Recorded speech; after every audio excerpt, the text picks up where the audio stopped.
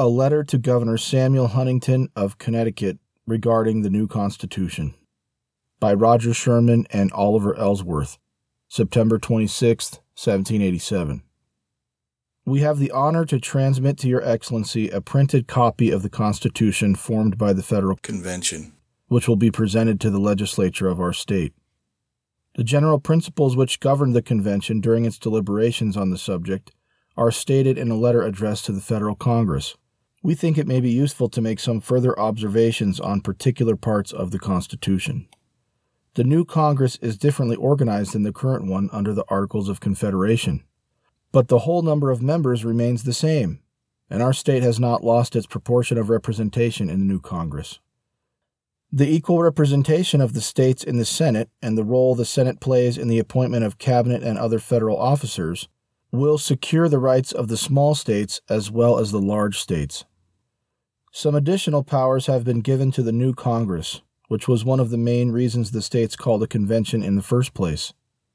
The new powers are limited to matters respecting the common interests of the Union, and the powers are well defined.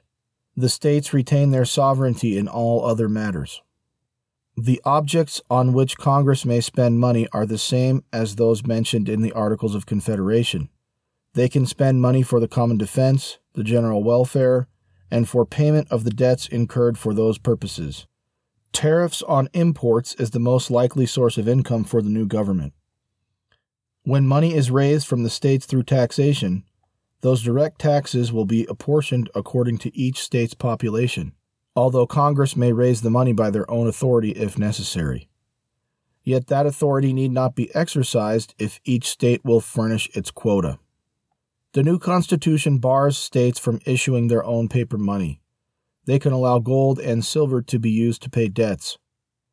It also bans states from passing ex post facto laws. These two things were done to ensure stable and predictable commerce, and so that foreigners and citizens of different states would be able to trade fairly throughout all the states of the Union. The Convention tried to provide for the energy of government on the one hand, and suitable checks on the other hand to secure the rights of the states and the liberties and properties of the citizens. We hope that it will be approved by the several states and be a means of securing their rights and lengthening out their tranquility.